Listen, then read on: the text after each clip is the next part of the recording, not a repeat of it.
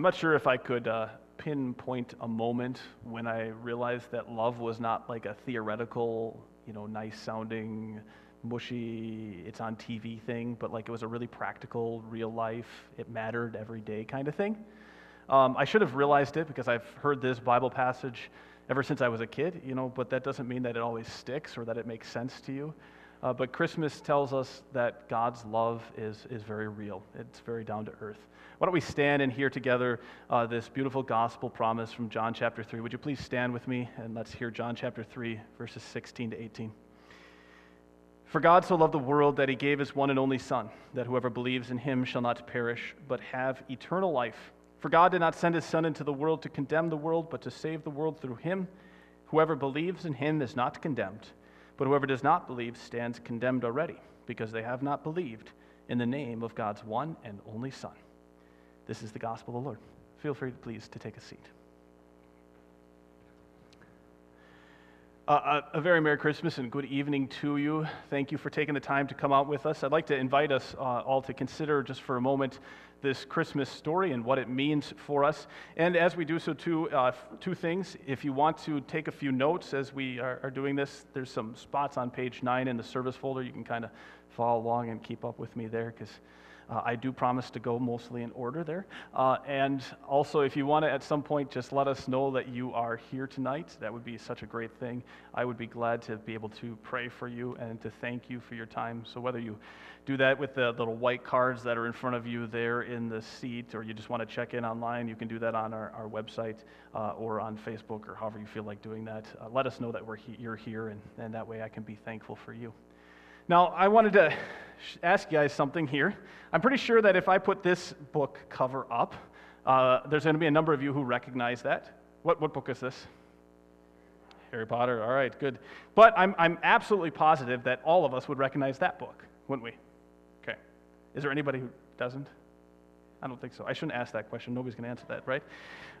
I'm fairly certain most of us know this logo. We're in Michigan, after all, right?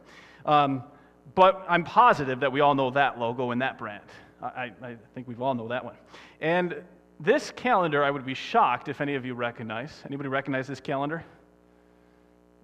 No? This is the Chinese lunar calendar. This is how the Chinese, ancient Chinese used to divide up time. And it was popular for quite a few hundred years. And they still use it for some of the zodiac signs, like when your kid is born and things like that. But otherwise, this calendar is not ever used. The Chinese, like us, use this calendar, right, because they want to date it by what we call the Gregorian calendar. This is all telling you how big of a deal today is. That's the impact of the manger.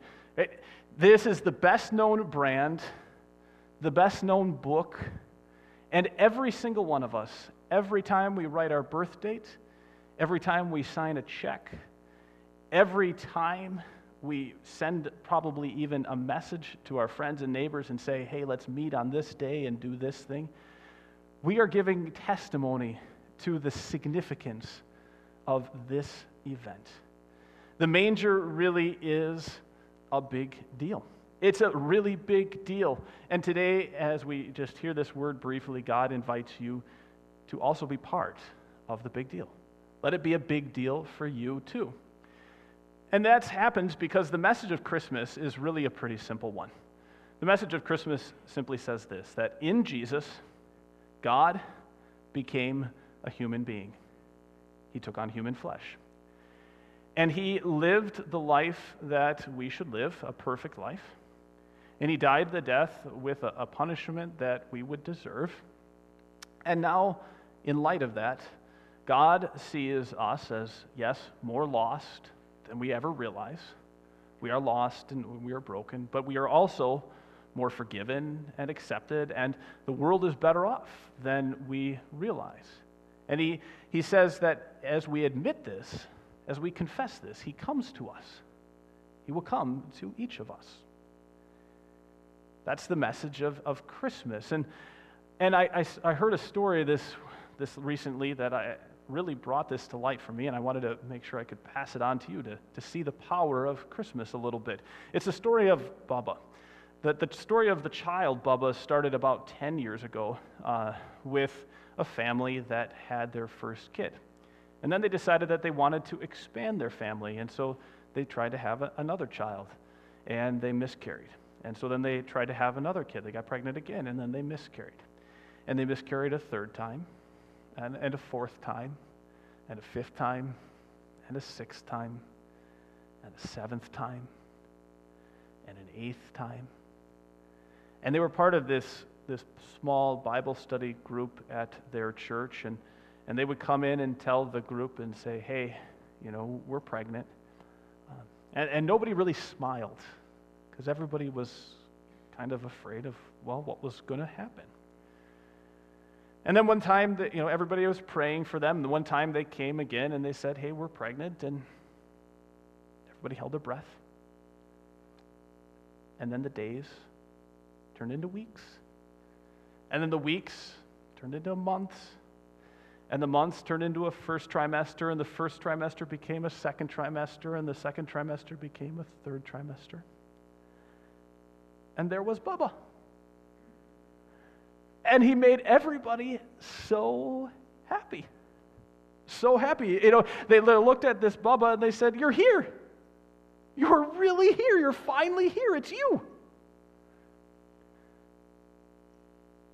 Into the middle, right, of the sin and the death and the evil. See, evil is real, and death is real, and sin is real. And we know that. I mean, we love the Christmas tree and the lights and the presents. They don't take any of that reality away. And Jesus knows this too. Jesus comes into this reality, into the sin and the evil and the death, and he takes it on himself. He's not running away from it. Jesus comes into this reality. That's what this passage, this verse that we hear tonight, it's an important Christmas verse, says. It says, today in the town of David, a Savior has been born to you.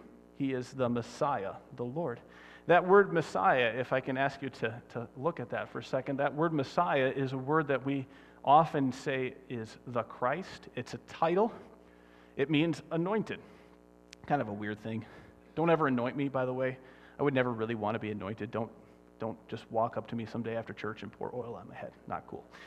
It'd be a mess, right? I just have to go home and take a shower. Anyway, don't anoint me, right? But anointing is a way for people to say, this is the chosen one. In Messiah, it means the chosen one. And I thought to myself, who are some people that we would say, this person is the chosen one? And maybe some of you remember this cover from Sports Illustrated back in, like 2002 or something it was.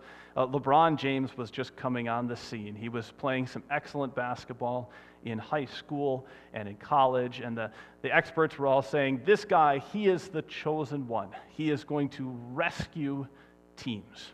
That's what he's going to do. He's going to rescue teams. The thing is which teams? Who is he going to rescue? He's played for 4 teams now? Well, I guess 3 teams, 4 times. You don't know which team he is really on. Not to say anything bad, he's obviously allowed to pick and choose, but which team is he really on? And Jesus, you know which team he's on? He's on Team You. Jesus is on your team. He is the chosen one to come and to play for you. And there's no better passage to hear this than the one we just heard. For God so loved the world. That's you. That's me. He so loved the world that he sent Jesus for us. How do you know you're loved? When do you know that you are really loved? For me, I think one of the times I've realized that I was loved. So my wife and I have a division of labor at home, and the division of labor works out that I cook breakfast most of the time, and she cooks all the rest of the meals, which is a good thing. If you come to our house, you definitely want to come for dinner or for supper. Do not come for anything else. But so she cooks those meals and I cook breakfast, and very often that means we either have granola and yogurt, or we have eggs, or we have oatmeal. And I think for a couple of years, I would put half a dozen eggs in the pan. I'd get up first in the morning, put a half a dozen eggs in the pan, and then cook those, and I'd take 3 out for myself and cook 2 for my wife, put them on a plate for her, and I'd leave the other 1, and then I'd crack 6 more and throw them in the pan, because, 6 eggs, like, geez, that they're gone in 2 minutes, right? So it's another half a dozen eggs, and then I'd just walk away. I'd go sit down and I'd read something for breakfast, and I'd eat my eggs, and I'd just walk away. And I think for probably 500 times, she would come to me and say, what are you doing? Why don't you clean up the eggs? Why don't you put all this stuff? You're just leaving this all here? What are you doing? And by the way, we've worked on this now, so we don't need much more marital counseling. I've gotten better at taking care of the eggs. But the other part of it is that she's gotten really good. She knows all of my mistakes, my failures, my foibles, and she just covers them over. She takes care of it. She covers it all over. She makes everything right, and she sticks with me anyway. She stands right there with me in all of those mistakes. And I know without a doubt that she loves me. And how do you know you're loved? There's a passage in the Bible that says that Jesus was pierced for our transgressions. He was crushed for our iniquities, and the punishment that brought us peace was on him. He knows our mistakes. He knows our fears. He knows our pains. He knows our foibles. He knows our failures. He experiences all of the pain and the hurt because of all of those things. And yet he doesn't blame us or hold that stuff against us. He covers it all over. He makes everything right so that you know without a doubt, 100% for sure, that you are loved. That's what the cross is all about, is to take your every single mistake and your pain and your failure and not hold it against you, not charge you for it, not make you pay in your life, not make you deal with it, but to say the consequences, the guilt, and the shame, and the blame, I'm going to take that all. And it's all okay. I'll make it all right. That is an incredible kind of love. That he would stick with you no matter what has happened in your life. And would you like that love? Well, I would like that love to be yours this Christmas. But for it to be yours, you have to know some of the challenge of Christmas. You have to experience a little bit the challenge of Christmas. And what I mean is, it's easy to think that Christmas is kind of like this, okay? It's easy to think that Christmas goes like this. My kids have recently had their first band concert, which is kind of a big moment in the family. Everybody's like, hooray, it's the first band concert, right? And we take pictures together, and we text Grandma all of the cute little pictures, and we're sending pictures back and forth, and lots of little emojis, and all that good stuff. And on top of that, right, we've got another first, because we've got our another cute little baby in the family, and it's so adorable, and we're all happy about it, right? And so here's the question. It makes us so happy to have our kids do these things, to have the first band concert, to have this new baby. It makes me so happy. But how happy do my kids make you? You're like, well, the elf picture's kind of cute, right? But it's kind of an awkward question, isn't it? How happy do my kids make you? I don't know if I should even answer that question. Some of you babysit my kids, and so they may probably make you pretty happy, but most of you are going to say, yeah, maybe not. Right, and if that's how you take Christmas, that kind of a gift, then it's not going to mean that much. What you have to see is it's this kind of a gift. Imagine that your mom gives you the book, How to Win Friends and Influence People for Christmas. How many of you have read that book? Not a bad book, right? Yeah, it's a pretty good book, right? But if your mom gave you that book for Christmas, what's your mom trying to tell you?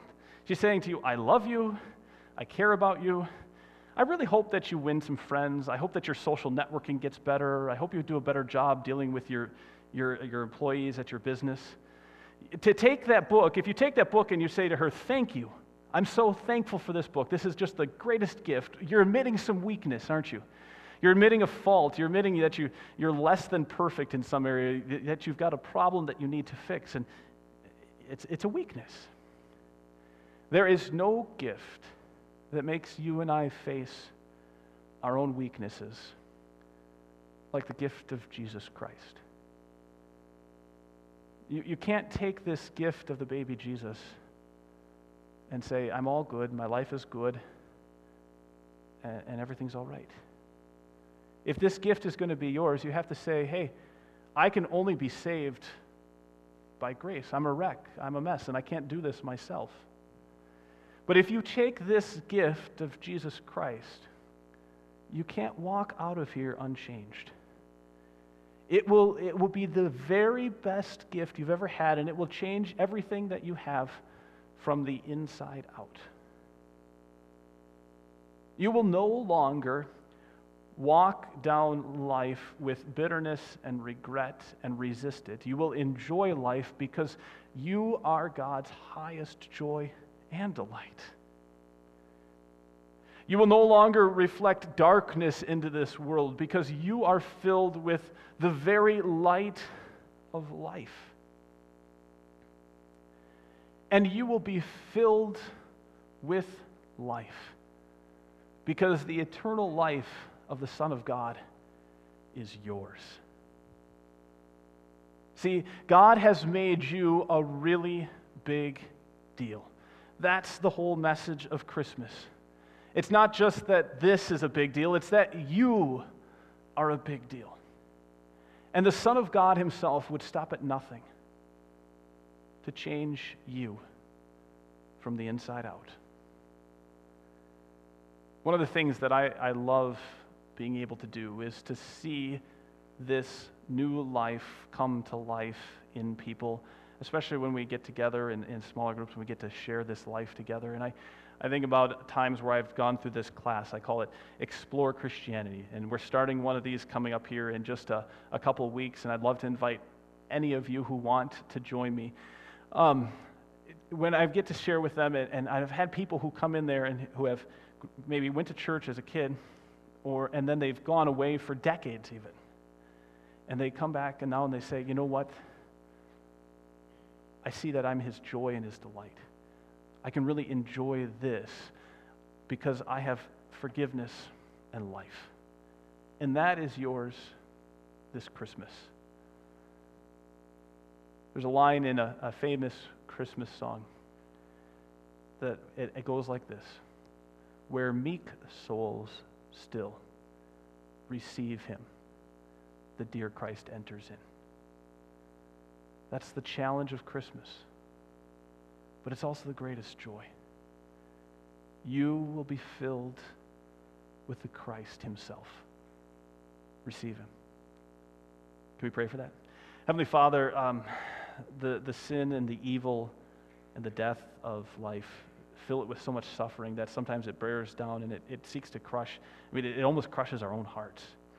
And we have no idea what to do with this thing that you call Christmas. I mean, it's obviously beautiful. There's lights and there's gifts and there's presents. Oh, it's a big deal. But it ought to touch our hearts in the very deepest way possible, where we see that we are not able to fix and to rescue and to save and to make things good ourselves, but that you have done that for us.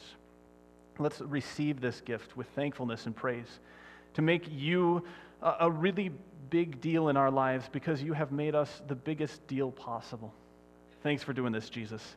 And may this Christmas then make us all happier than we ever thought even possible. We pray this in Jesus' name. Amen.